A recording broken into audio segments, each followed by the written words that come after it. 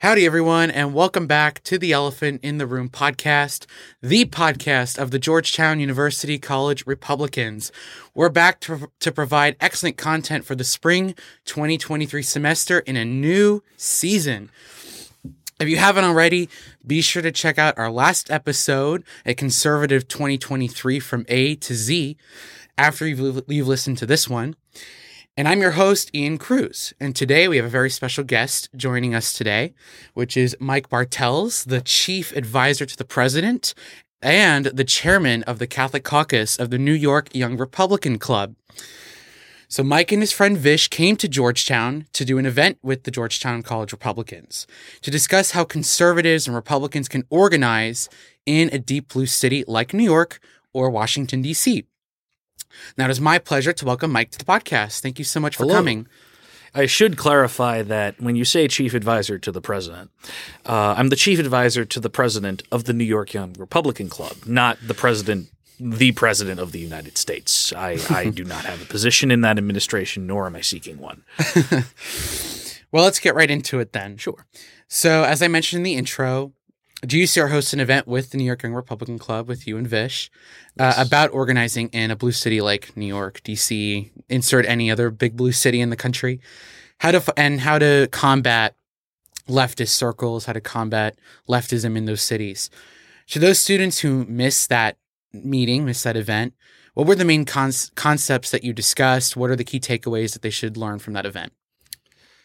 So what we focused on two different bits. Vish focused on movement building and the kind of macro picture of what you need to do as an institution, as an organization to get things moving within official circles. I was focused a little bit more on the construction of micro institutions. And what do I mean by that? Is the idea of before you have the club, before you have the institution, the company, the think tank, whatever it is, you have an individual group of people that agree on something, and they agree on a few basic principles. They don't need to agree on everything. No, they don't. But they need to agree on a few basic ideas, and as long as they have that coherence of thought, really what I talked about was building that.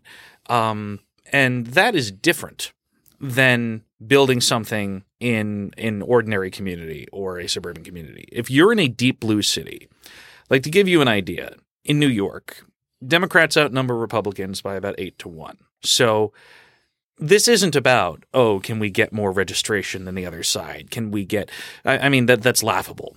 What the game is in New York is, all right, so they outnumber you so comically that how are you able to make life a little bit more bearable for your colleagues? And now New York's gotten – in terms of crime, it's gotten worse somehow over the past year. In terms of government overregulation, it's gotten a little bit better. And part of that is because of the constant agitation against the city government by younger conservative groups. And that is important because at that point you have to start thinking outside the box. You can't just think about, okay, we're going to do traditional politics and we're going to elect our guy and we're going to – because you can't.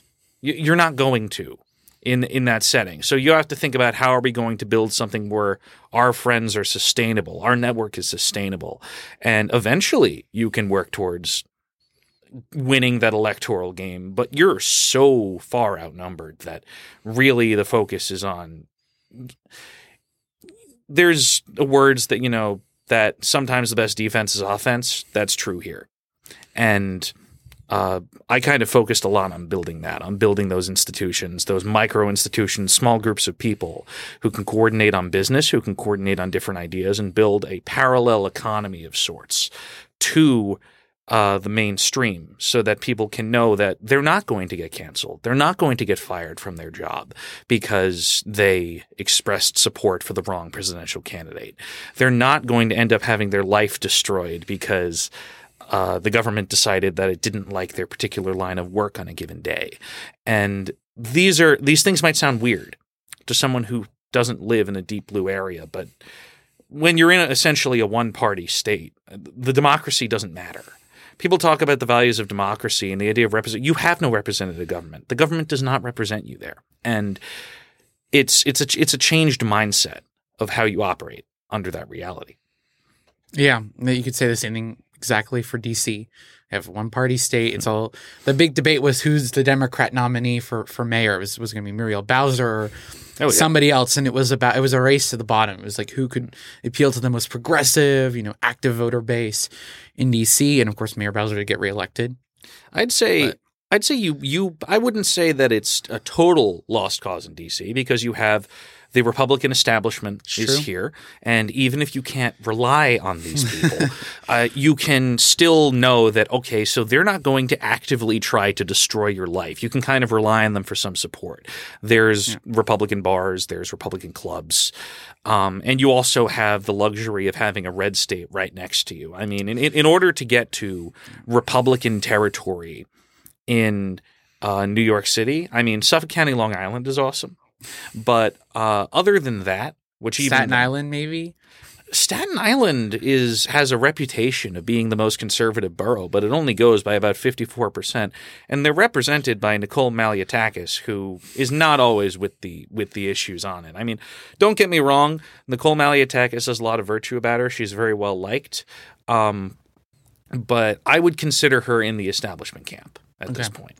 So what I'm talking about is where the laws apply, because even if you have red Staten Island, you're still in blue New York City. So where are you going? Where are you going where the nearest red occupied state is?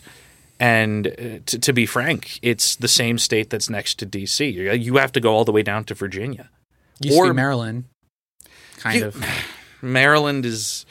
I mean, you have those Republican governors who win in like Vermont or Massachusetts, and we love them. They're great. They're better than a Democrat, but they're not going to give you the same kind of support and backing.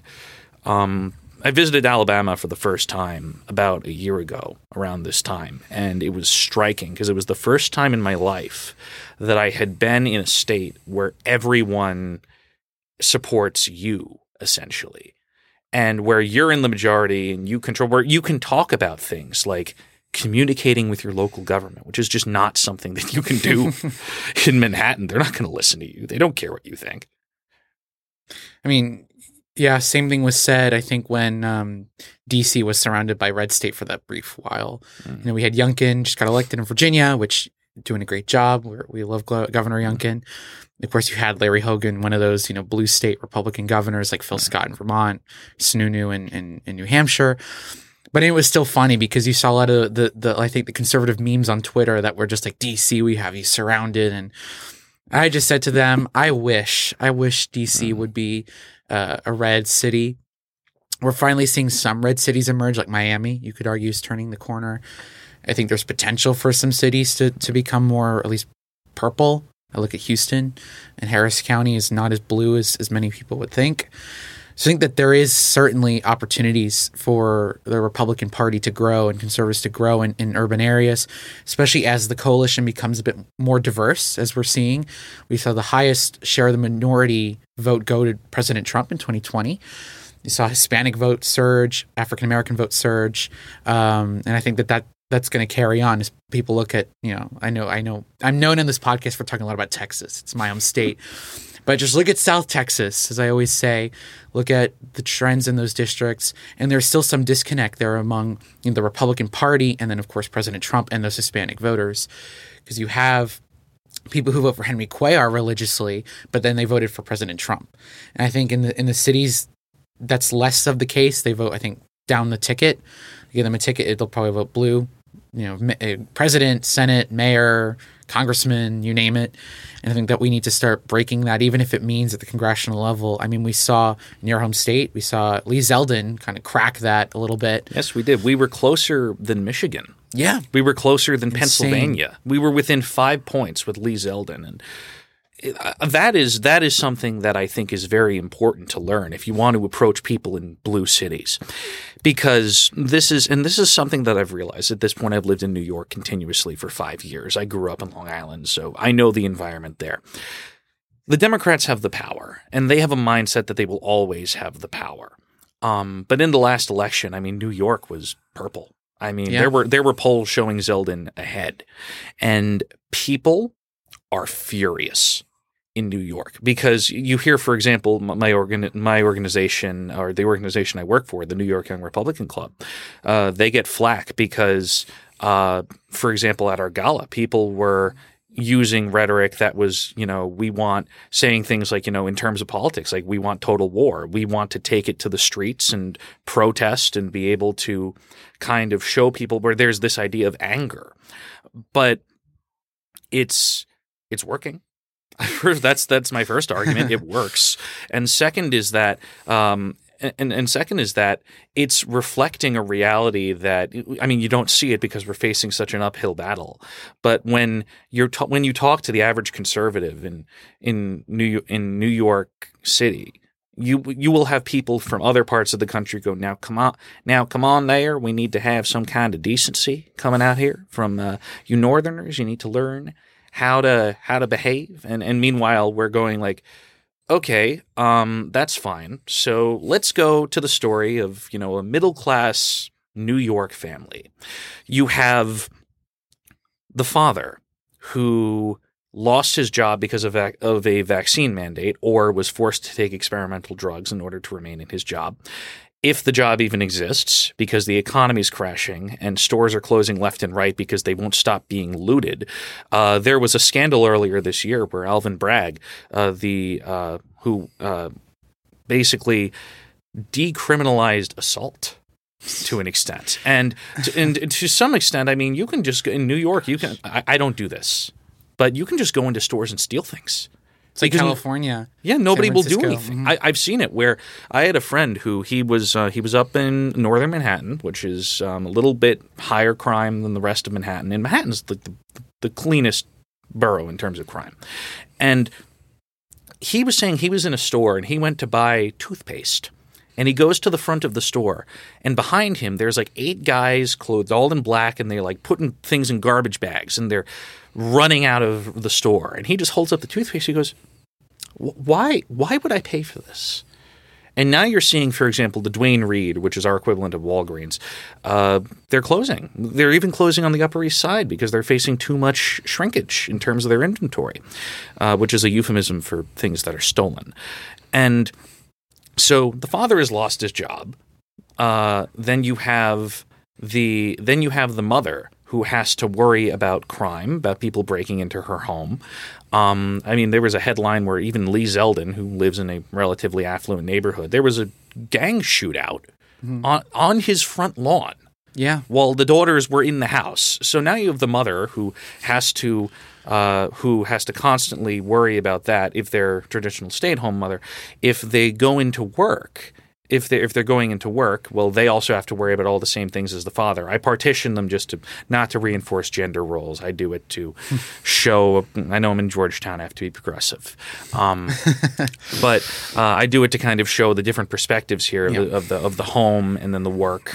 In terms of even, and this is bipartisan, by the way. I haven't even touched on. Notice I haven't touched on, if you're a Republican, the additional difficulties of that. Or if you don't subscribe to the party, the Democratic Party, if you don't subscribe to the will of the party.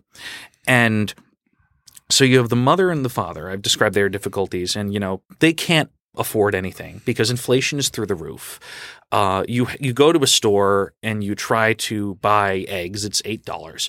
You try to go and get some gas. It was $5 a gallon. It's come down a little bit. So now you have to think about even driving to work or anywhere. Your children can't play outside because of the crime problem. And when they can go somewhere, they go to school. And you have to worry about whether your teacher is trying to groom your children, which is whether you're going to have, I hate to trot it out because it's a horse that's been beaten to death, but Drag Queen Story Hour. Where did this come from? Who asked for this? But this is something where it's how the world works now in New York. And the reason I bring up these examples is just to show that it's, you talk about us Northerners, be nice, be polite. But then you live through that. And it sucks. it's really bad. And there's nothing you can do about it. There's that sense of powerlessness. You try to play by the rules. You try to do what you can, and you're just smacked down. So it goes, okay, now we need to be a little rude because we won't give you decency because you're not going to give us decency. It's that idea. Mm-hmm. Yeah, and going off of that whole E. Zeldin story, I mean, he had another attack on him when he was on stage. Somebody tried to stab him, or you get a lot of talk in especially southern states that are like, oh, we don't want to become like a New York or California in particular is good fodder. I mean, in Texas, we always say, don't California my Texas, because when we think of California, we think of the homelessness, the crime, the crazy, stuff that they do in their schools.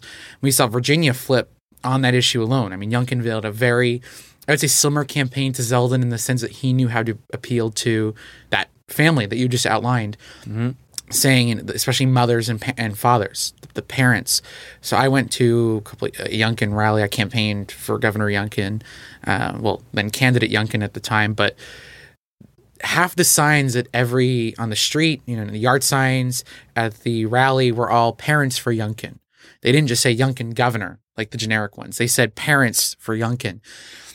And I think that shows where the Republican Party needs to go. And I think that's what New York is showing. That's what the suburban vote and even the urban vote is showing. Like the rural vote's going to be behind you. I mean, they're the most socially conservative parts of the country.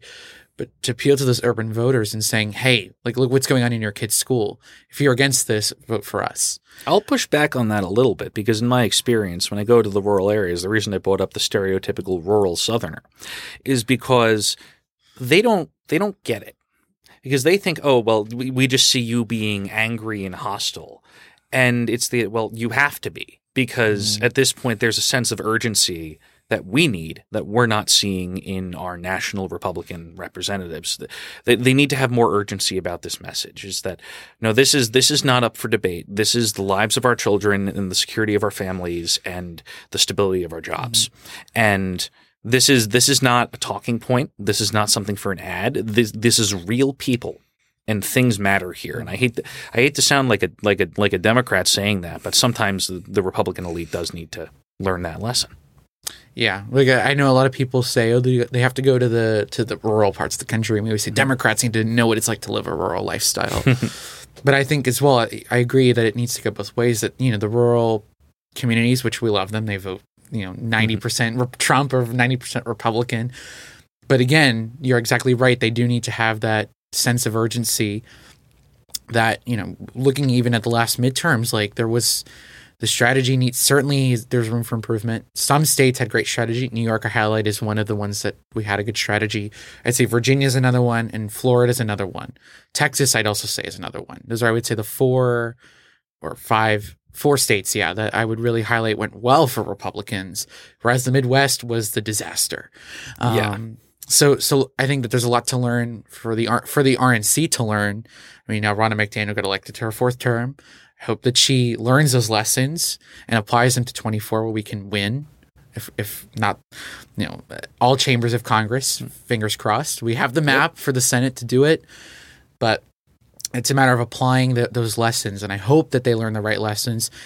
After the Youngkin election, we had a watch party here at Georgetown with the school of politics, the Institute of Politics and Public Service. We call it geopolitics. We had a watch party, and the director of the Politics Institute, who was ironically worked at the DNC. He's very much on one side of the aisle, but he said that in all likelihood, the DNC and the RNC will take the wrong lessons out of Virginia, no matter what happens. And I think to an extent, Republicans didn't. I think that they understood that there is a change, that parents are the future of the party in a sense. That's how you grow the tent. That's how Loudoun County went back to being close to within 10 points. That's how you flip back the state that everybody said was gone for Republicans. You almost flip New Jersey, right, with Jack Ciattarelli. If the threat is there. Exactly. Because you see New York, these northeastern states. An example that I can give to counter that almost is Arizona. You have Kari Lake and Blake Masters. Yeah. Now, I don't know if Blake Masters could have won in New York, but if Kari Lake ran on the platform that she did, and she ran in New York instead of Arizona, I think she would have won. Really? Because whenever I speak to people in New York, I mean, even moderates in New York when I speak to them, and then I mentioned Carrie Lake. They like Carrie Lake because Carrie Lake is appealing to. If you look, her message was very Trumpian. It was very alarmist.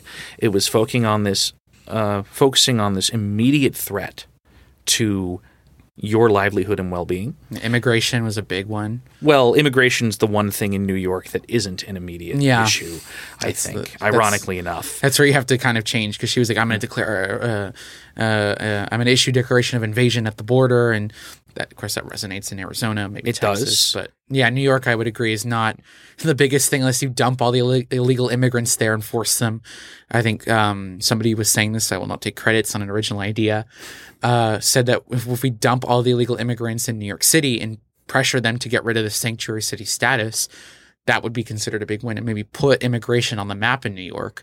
But I digress. I will say it's terrible. It's terrible for us. We don't like it, but it makes a point. It does. It is a very. I mean, the busing, flying them up to Martha's Vineyard, flying people who come across the border into Martha's Vineyard. I think that's a strong message to send. I mean, I know Greg Abbott and DeSantis. They were good to consider that. When I bring up the Carrie Lake bit, though, for Arizona, I mean, the reason why I say it is not to say specific issues. It's just the general, just understanding what applies directly to people's lives. I mean, when you have someone go up and when you say, "Oh, well, we're going to win over the Hispanic vote, and we want to win over this," that was a line that stuck me when Trump was announcing his 2024 run, because objectively speaking, yes, you want to go after the Hispanic vote. You want to be able to expand a vote. You want more votes. That's how that's how our republic works. Mm-hmm. I'm trying to catch myself because we've been subverted into a democracy. We're not supposed to be. We're supposed to be a republic. But then that catches me. But why on earth would you say that to the entire population? You're interested in going after the Hispanic vote. What appeal does that have to anybody, even Hispanics? If somebody goes up to someone and they're Hispanic and they go, "Well, I'm interested in winning over the Hispanic vote," that means that it's a nothing. It means nothing. If you're trying to say, "I'm interested in improving the lives of Hispanic communities that are on the border by emphasizing border security and making sure that drugs do not go into these communities, that crime is kept down and people are able to live a stable life."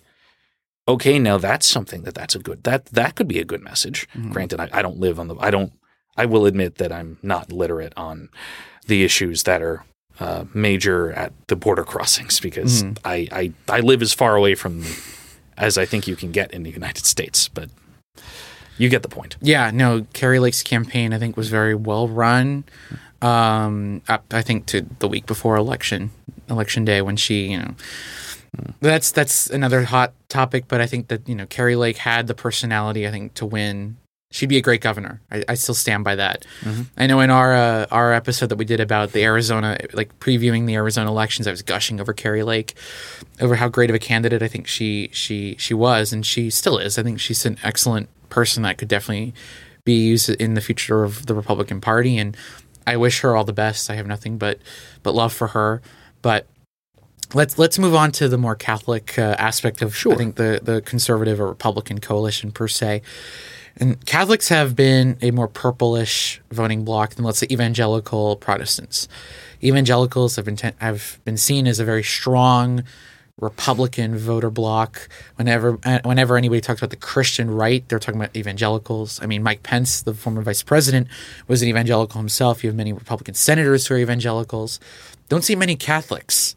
And I know we saw in 2020, according to CNN and Fox News disagree over what the Catholic vote was. CNN say Biden got 52%, Trump got 47%, but Fox News said Trump actually got 50% and Biden got 49%. Now, again, it's important to note Biden is on paper a Catholic, so that could inflate his numbers with Catholics. And in the midterms, we did see, according to Fox as well, that Republicans actually won the Catholic vote by 10 points, so 54-44. Why is this the case, and how can the GOP lure those Catholics that maybe are, have social conservative views on things like abortion, same-sex marriage, but they feel like they're legislating their morality if they vote Republican?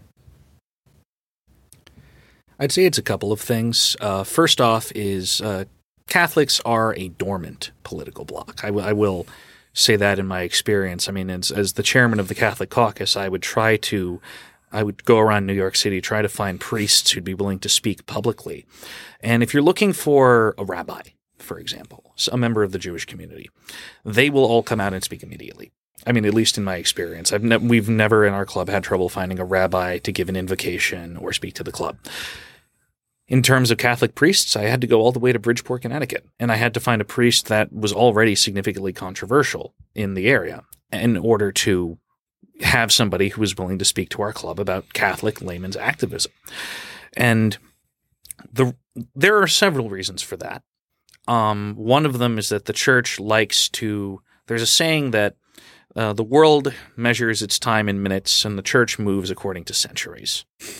And the church is still resolving issues that were brought up in the 60s right now. I mean, that's the TLM debate, the traditional Latin Mass debate. And it is a reflection of a bit of a larger divide in the church. And this is something that I am seeing in Catholic circles, is that you have two really branches, two emphases of Catholicism. I mean, this might be a bit biased. I'm firmly on one side. There is the side that believes that the church is timeless, that it's socially conservative, and conservative not just in a sense of, oh, we're on the political right. Like that's not what that means. We align with the political right, but it's not, Republican town. What it is a rejection fundamentally of modern liberalism and a return to a scholastic, dare I say, more rational approach to the world that's rooted in the logos of reason and the truth of Christ. And it's rooted in an idea that, well, facts don't care about your feelings. That's the modern simplified expression of it. But it's rooted in a broader sense that we are part of something that is far larger, and we are here to do the will of God. We surrender ourselves to God to become something greater. And then there is another branch of Catholicism, which is it's kind of another emphasis. And most churches exist somewhere on a spectrum between one and the other. And it focuses a lot more on Catholic social teaching, which the emphasis is between the liturgy and the worship of God, the divine, and then coming down to earth and helping the poor and living as Christ would on earth. And that side isn't necessarily bad either. They tend to align more with the more progressive version of the left because they emphasize empathy. They emphasize helping the needy, helping the poor, addressing these sorts of social issues that Republicans are sometimes want to ignore. Like I said, they like having their head in the clouds with economic issues. They don't like going onto the ground.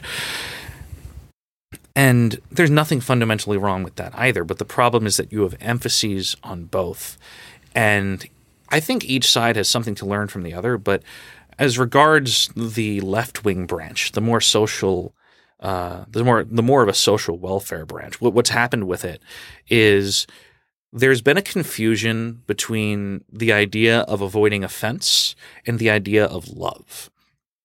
If you love somebody and you believe in the truth of Christ, you will want them to save their soul, and you'll want the world to function according to the commands of God, because it will lead to the best outcome and the most virtuous nation that we could possibly find.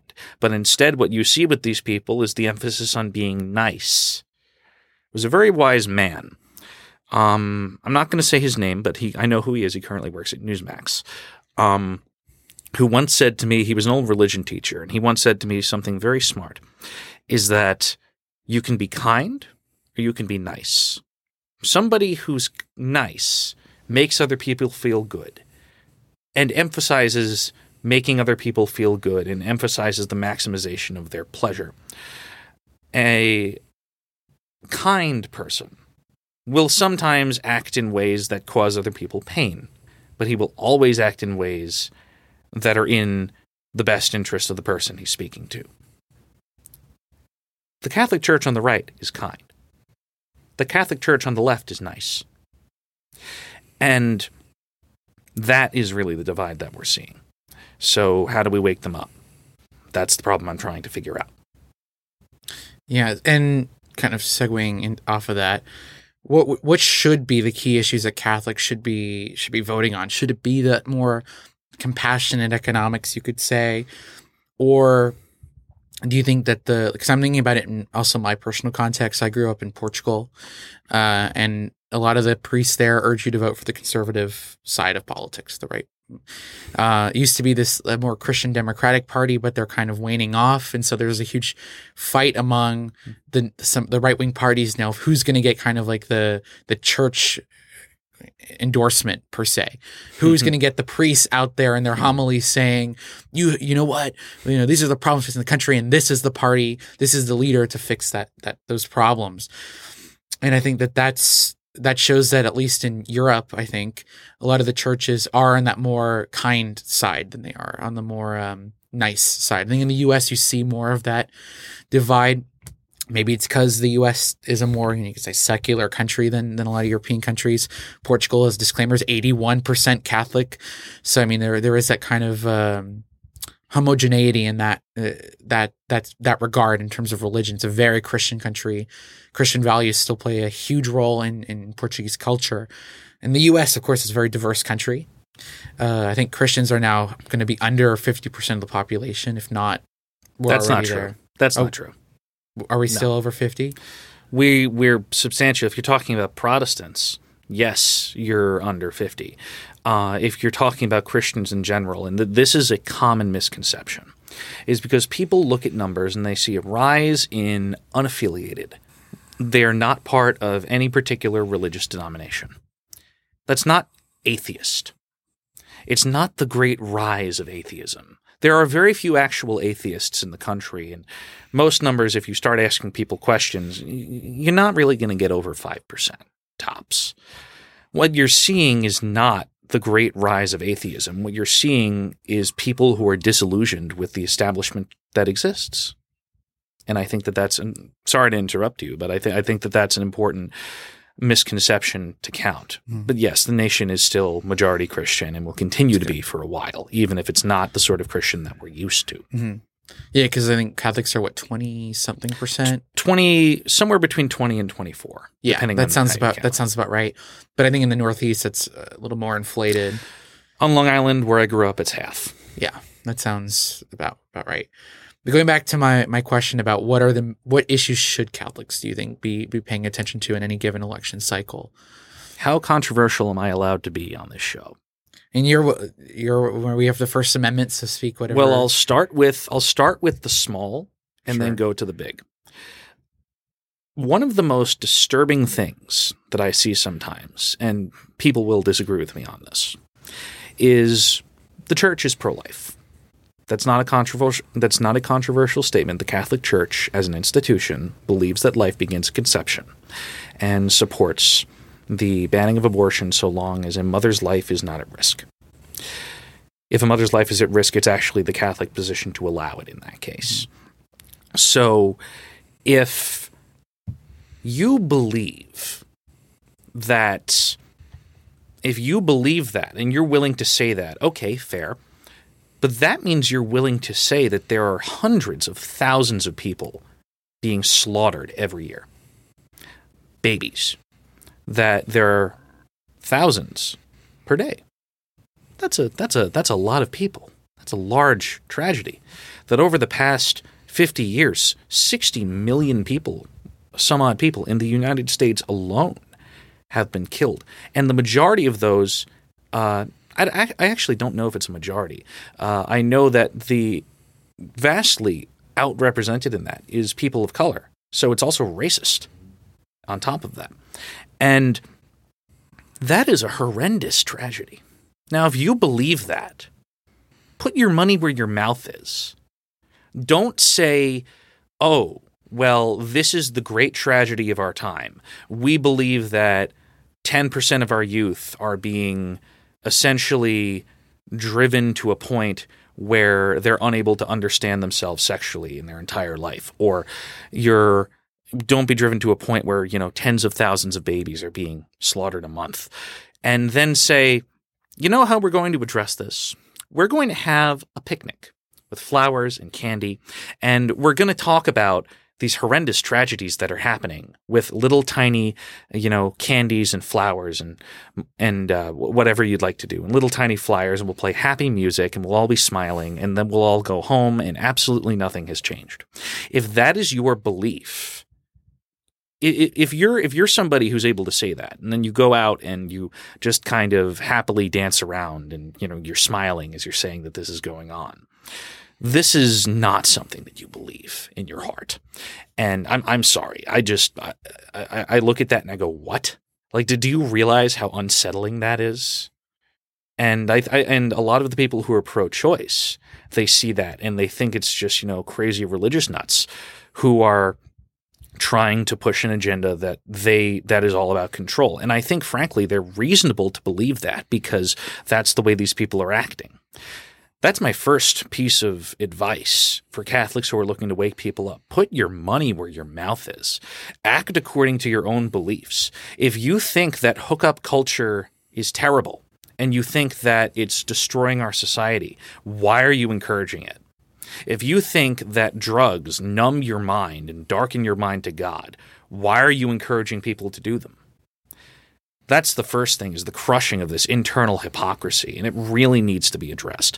That's what I see when I see the left-wing church, and they go, I understand that according to my own views, there are millions of children being killed around the world, and civilization is essentially being twisted and perverted. But Trump said some very mean things on Twitter about Rosie O'Donnell.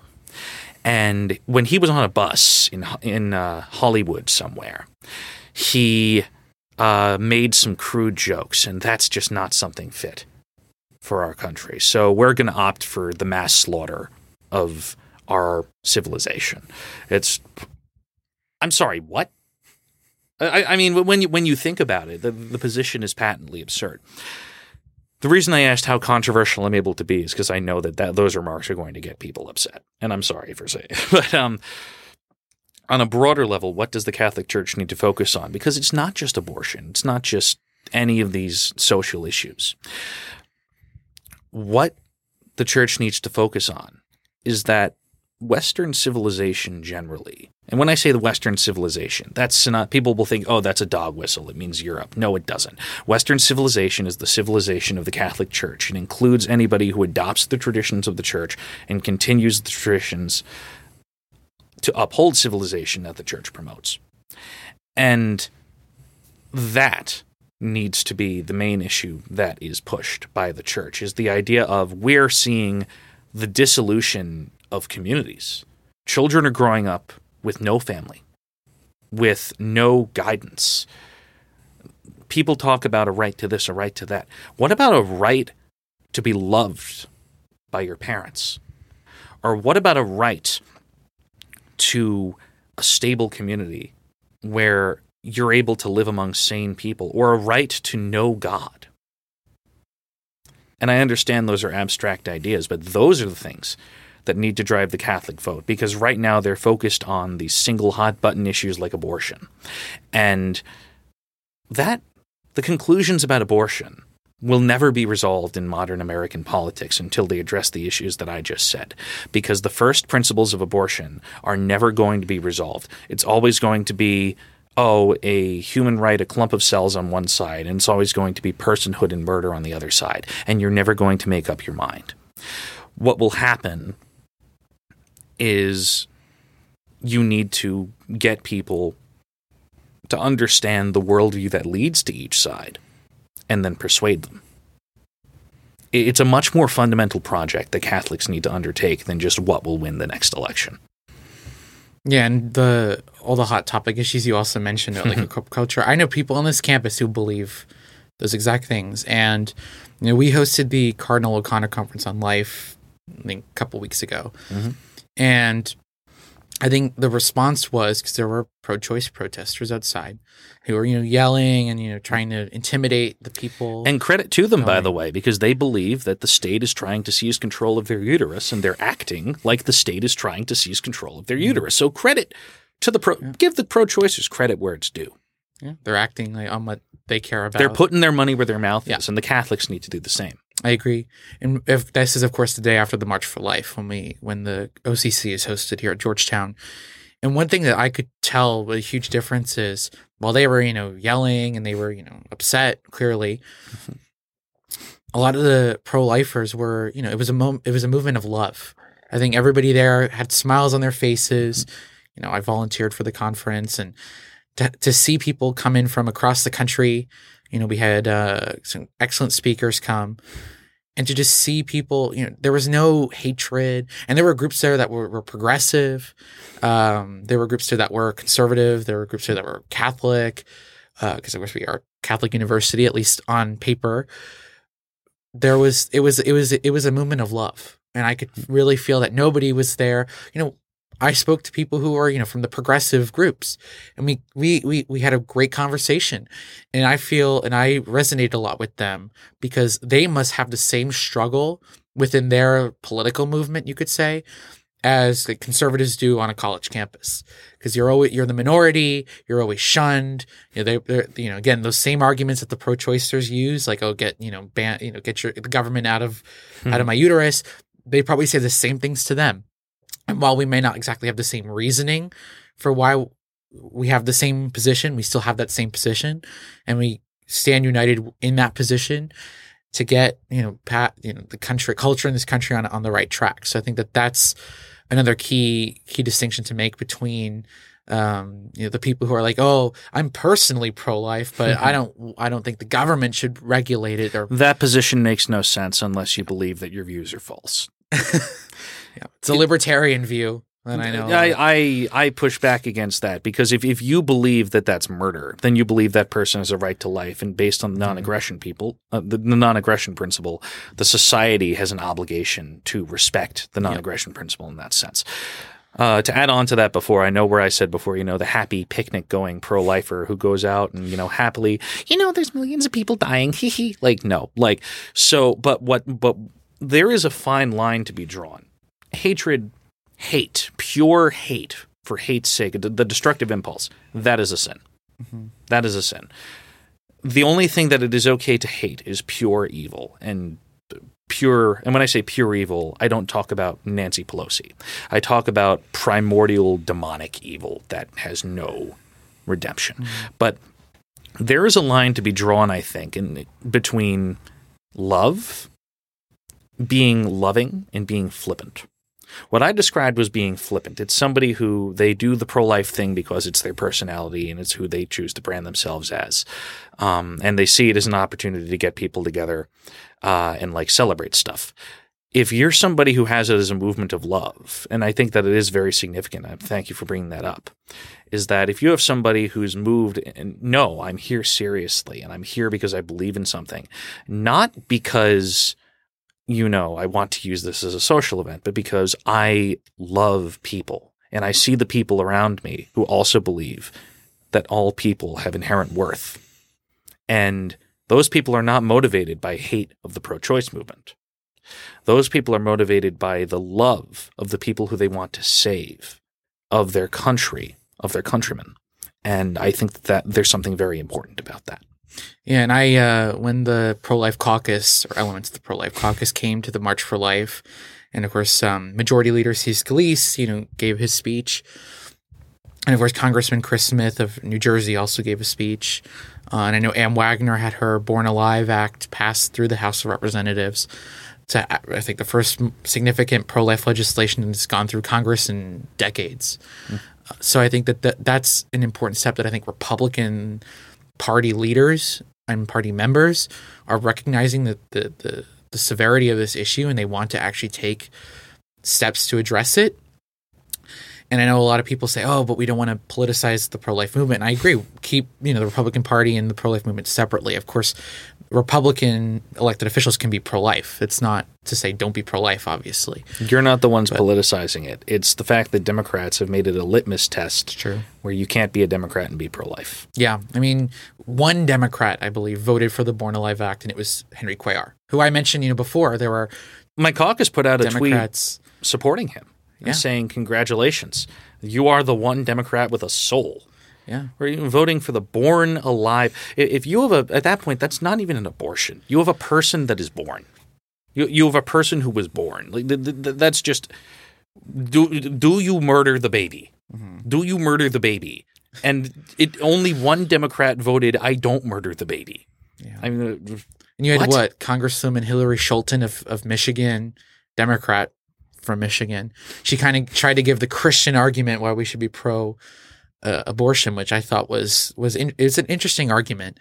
And I know that popped up on social media now. The Catholic Vote, I think it's the organization, was denouncing her and saying this is not true. There are so many Catholics who try to push. That's another thing too. Is there's people who take the word Catholic and they slap it onto something because they think that it is. Because they want to say, oh, it's Catholics to do blank. At this point, you have Catholics for Choice is the organization I like to bring up. I told you a bit about them yesterday, where I did a little bit of research into the people backing Catholics for Choice. And without going into detail, it's not necessarily Catholics. It's not necessarily a Catholic organization. These are people outside of the Catholic faith who are using the word Catholic. And this is important, by the way. This was a campaign that was waged because people who wanted to legalize abortion starting in the 50s realized, and this can also be included, by the way, with the Rockefeller Foundation, which supported efforts to legalize abortion as a way of keeping numbers of Catholics and other races of people down. Not that Catholics are a race. Anyway, though, and notice this, once I say this, you'll see it in the news. Whenever you see pro-life in the news, they will always say Catholic, pro-life. The association is built. Whenever they say pro-choice, you don't see the religious denomination mentioned. Why is that? Is it because they're trying to paint it like the Catholics are the only ones that are pro-life? And that's why, as the Catholic caucus, we don't. With one exception, and that was when it was more about crime than about abortion. The Catholic caucus that I lead doesn't spearhead pro-life events itself. We'll back people who do pro-life events, but we've never actually had an event that was explicitly a pro-life event. The reason being, we don't want to play into that narrative. That was something that was a discussion that was had internally with some people, is they go, you're the Catholics, you need to be pro-life, you need to be the people who are spearheading the social efforts. And we go, no, you do it. Why? Because it's always pinned on the Catholics. So if the Catholics do it and everyone just stands and looks at them, that doesn't do anything. You want the social conservative vote? Embrace their issues. And then the social conservatives will come to your support. Mm-hmm. Yeah, I think that's I saw in the news when there were students who went into one of the Smithsonian museums here in DC, who had pro-life beanies from the March for Life, and they were kicked out. And the headline was Catholic pro-life students kicked out of Smithsonian. So I think that's exactly right. They're trying to add that label, and I do think it kind of stems from the anti-Catholic bias that has historically existed in this country. When you saw President Kennedy had to fight tooth and nail to disprove that Catholics were some evil, he would listen to Vatican orders over the American people. That was the whole debate there, and he had to normalize Catholic presidency. And notice that the debate about whenever someone's slamming Christians in the media, unless you're going after those crazy evangelicals who worshipped George Bush in that one film, I forget the name of the movie. There's one that came out in around 2006. It's always either the Mormons because, or you look at the Catholics. Notice it's very rarely is it actually the Protestants that are mentioned. It's like there's one group that's running a lot of things, and they have this internalized hatred of Catholics. And when they go after the whole Christian group, they don't go after Christians specifically. It's always, you notice the debate is over Catholics, Catholic power, Catholic control. Catholics have a theocracy. Catholics are a fifth of the country. Mm-hmm. We aren't a religious majority by any means. And the fact that the debate, which by the way, that's something of a witness from God, I think. The fact that the debate centers around Catholics so much, I think, it speaks to how central the truth of Catholicism is, because when you get to the crux of it, the debate of modern society is between truth and your truth. Mm-hmm. And your truth, speak your truth. Your truth is what you define it to be. It's a declaration of independence from sanity. The truth is the truth of Christ. That's what I believe. I don't know how many other people believe it, but I believe it. And I think that will just continue to be witnessed as time goes on. And that's actually a very good lead up to one final question I have for you. And I know this is going to be the most controversial or hot topic. I've touched on some controversial things. Yeah, here's one that I know a lot of people on the left are going to hear and be like, "Oh my gosh, this is like we were just talking about, the Catholic theocracy is coming." But in your opinion, what would be the ideal relationship between the church and the state?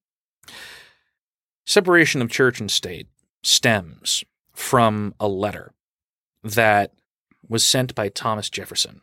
There was a clip from Lauren Boebert when she was speaking at the Student Action Summit. I had the benefit of being there, where she said it came from a stinking letter. That's true. It came from a letter that was written by Thomas Jefferson, who was a fan of the atheistic French Revolution that tried to destroy the Catholic Church, persecuted it, and replaced the Virgin Mary with the reason goddess Athena.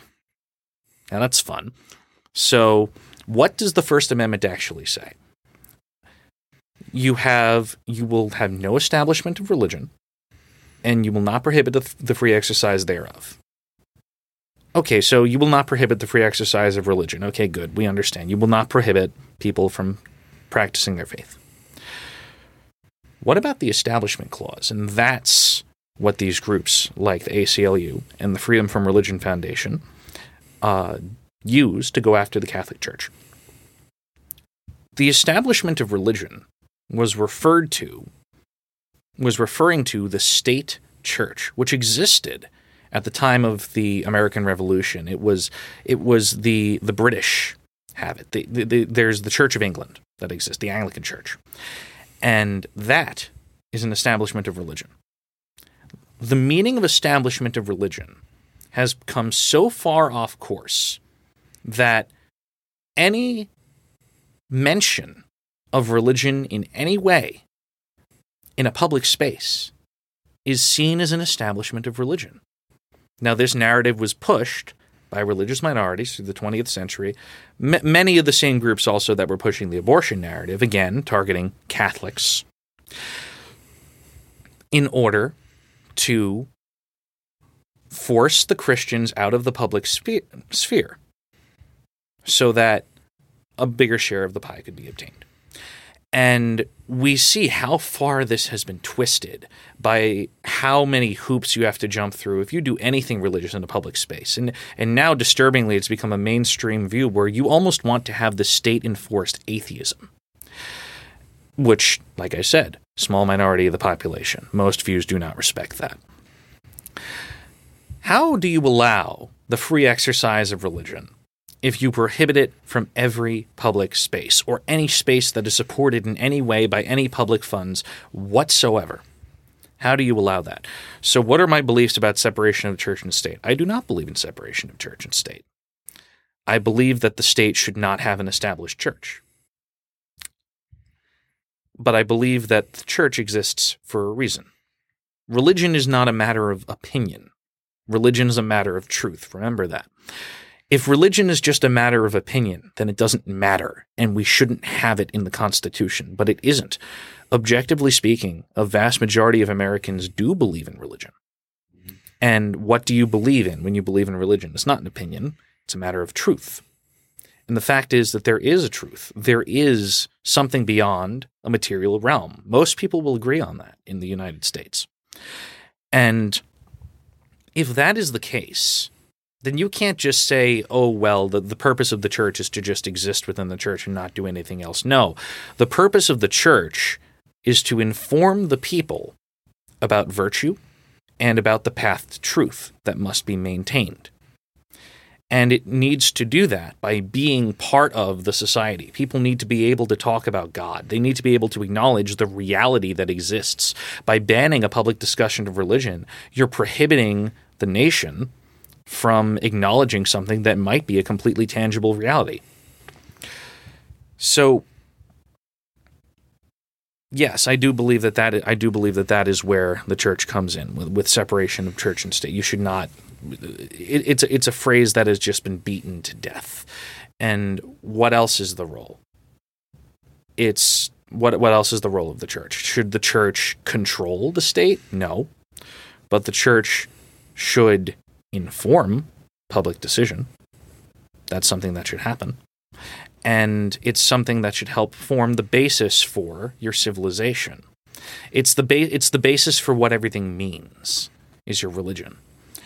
And if you don't have that, if you just have this atheistic society that is enforced, it won't be able to, if there is a God, I will preface this with this, if there is a God, and which I believe there is, but if there is one, then not acknowledging the implications of that reality will lead to the destruction of your people. Ponder that. If you have a creator and there is an objective truth and you are legally prohibited from acknowledging that truth in the operation of your state, it will be destroyed. And that is an argument that is not nearly enough heard. That's why I say the main voting issue for Catholics, the preservation of civilization, really. That needs to be the foremost issue, and Catholics need to discuss among themselves how they plan to do that. It's a much deeper issue than just winning an election. It's great, well said. And Mike, once again, thank you so much for coming. It's been an absolute pleasure to host you here at Georgetown. Not only to have the event, and then to come on the podcast, but truly on behalf of everyone at Georgetown, at the Georgetown College Republicans, we thank you for everything you've done with us. And be sure now to follow us on all of our social media, Facebook and Twitter. It's at Georgetown CR, and on Instagram it's at Georgetown Republicans. Be sure to leave 5-star ratings on the podcast streaming platform of your choice. And Mike, how can they keep up with the New York Republican Club and all the work you're doing? Well, they can follow us on Instagram, Facebook, any form of social media. A couple of projects that are coming up at the YRs now. If you're interested in getting involved and getting some sort of experience in government and figuring out some way that you can change the culture of this country, the YRs is launching a project next week that I'm actually heading. It's going to be called Manhattan Project USA.